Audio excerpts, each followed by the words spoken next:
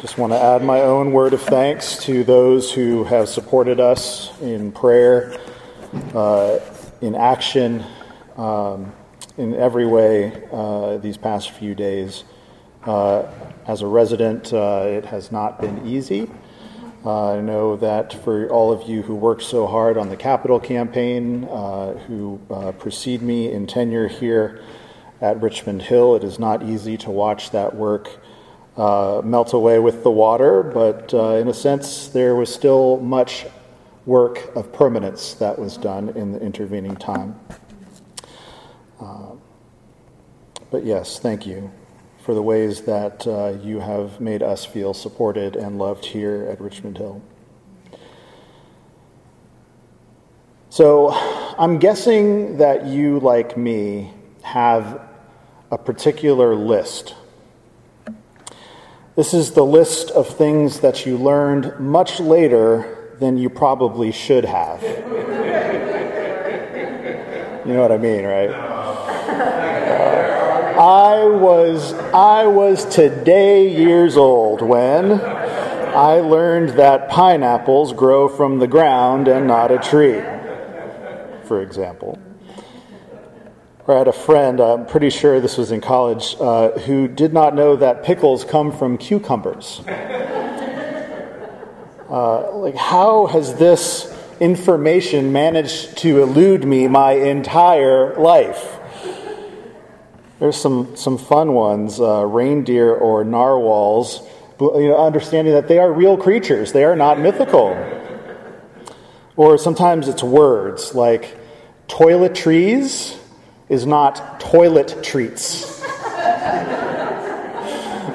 Or for all intents and purposes is not for all intensive purposes.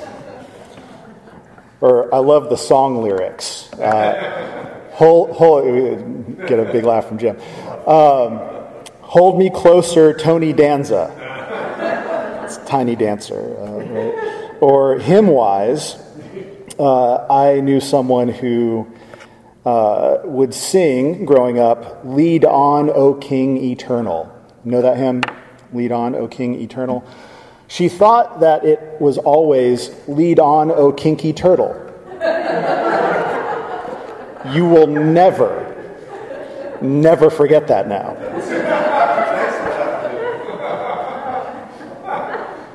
I remember the first time I heard that hymn after learning that, and it was like, oh yeah, totally. I have a couple that revolve around the idea of birth. For example, I was in my late 30s before I realized that I was born during the last days of the Carter administration. I had always thought of myself as a Reagan baby. I was a little happy about that. But it was different. It was just like, oh, yeah, it wasn't January yet. Probably the most embarrassing realization came just a couple of years ago when at the ripe old age of 40, I realized that something my mother told me about the circumstances around my birth was not what I thought it was. You see, she had always told me that she had gone to the hospital with labor pains and that the water broke in her room. And so because of this plumbing problem, she had to change rooms, and I then was born early the next day. And so for the vast majority of my life, I thought this was some weird detail that my mother liked to share about my birth. That there was a plumbing problem at the hospital, yada, yada, yada. So here I am, 40 years old, with 4 children of my own, having been present for all of their births, knowing how the process works, mind you. And I realized that, this is that. It wasn't hospital plumbing. It was her body.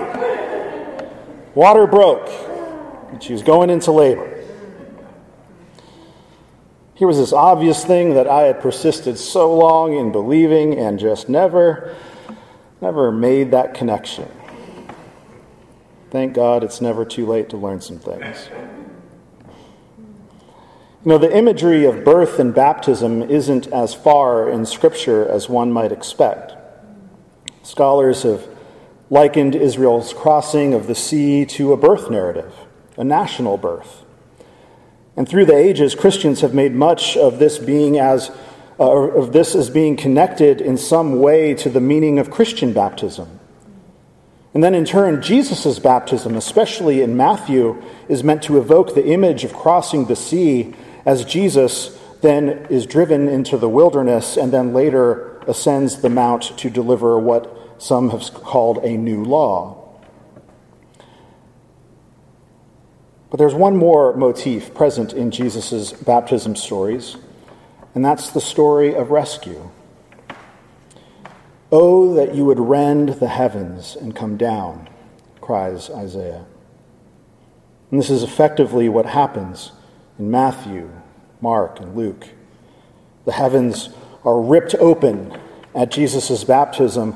Matthew and Luke use the same word that Isaiah uses. Mark goes further and uses the word schizo, like schism, to describe how violent this tearing of the sky is. And this too has been linked to birth imagery. Jesus comes up from the water. The heavens are torn. This is my son. It may not work spatially in our minds, but it sure does work rhetorically, poetically, especially for an oral culture. And the imagery of water and breaking is to be found at some pretty poignant parts of Scripture. This is in part due to the idea that was popular in the ancient Near East, that the sky was a firmament. It was the rachia. It was a solid dome holding up the waters that were above, separating the upper waters from the lower waters, and holding up the storehouse of ice and snow. It was ancient science. As a matter of fact, we encountered this imagery in our own psalm today at noonday prayer when we read Psalm 18. And it talks about rescue. It talks about being in trouble and God swooping in to rescue the beloved. Remember these words? "The cords of death encompassed me. The torrents of perdition assailed me. The cords of Sheol entangled me. The snares of death confronted me. In my distress, I called upon the Lord. To my God, I cried for help. From God's temple, my voice was heard, and my cry reached God's ears. Then the earth reeled and rocked. The foundations also of the mountains trembled and quaked because God was angry. Smoke went up from God's nostrils, and a devouring fire from his mouth. Glowing coals flamed forth. God bowed the heavens and came down. Thick darkness was under God's feet. God rode on a cherubim and came swiftly upon the wings of the wind and made darkness. His covering around him, his canopy, thick clouds dark with water. Out of the brightness before God there broke through these clouds hailstones and coals of fire. The Lord also thundered in the heavens, and the Most High uttered his voice and sent out arrows and scattered them, flashed forth lightnings and routed them. Then the channels of the sea were seen, and the foundations of the world were laid bare at your rebuke, O Lord, at the blast of the breath of your nostrils." Exodus imagery. God reached down from on high and took me and drew me out of mighty waters.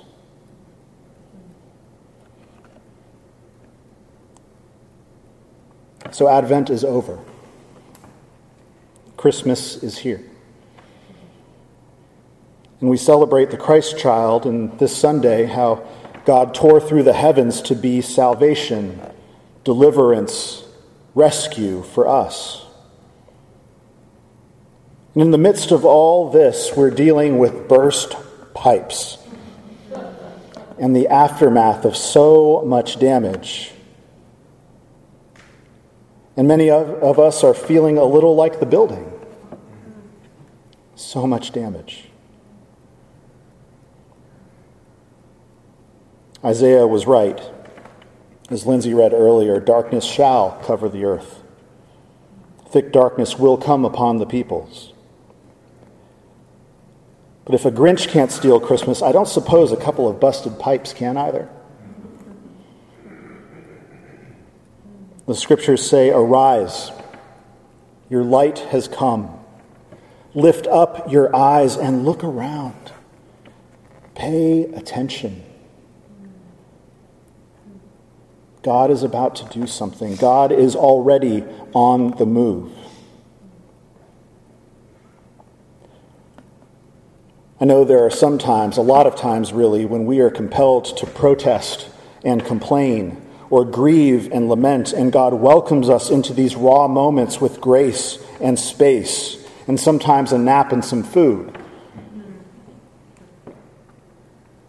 But there are also times, as Katie reminded us in prayer last night, that we, like Job, should probably just put our hands over our mouths and pay attention.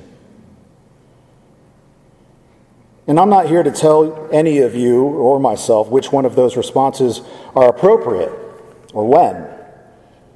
That would be foolishness.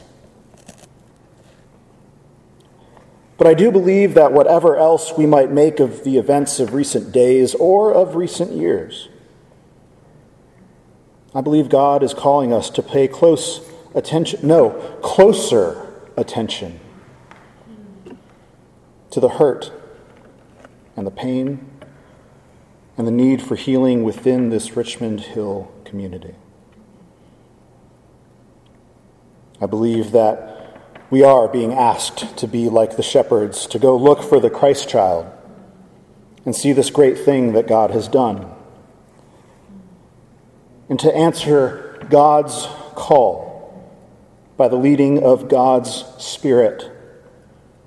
What should this beloved community look like in this very moment? I'm sure that there are many things yet to learn that I probably should have learned long ago. But I hope that whatever is on that list, a much timelier experience of the truth, would be observing how a community can bear witness to the life of heaven in the here and the now. Come to think of it, Richmond Hill's 35.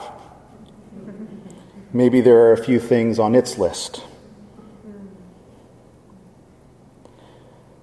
But no matter where you are on this journey of life, in the gloom, in the light, or somewhere in between, we remember that the light has come and that we can always begin again at the table of our Lord, the table to which we come now.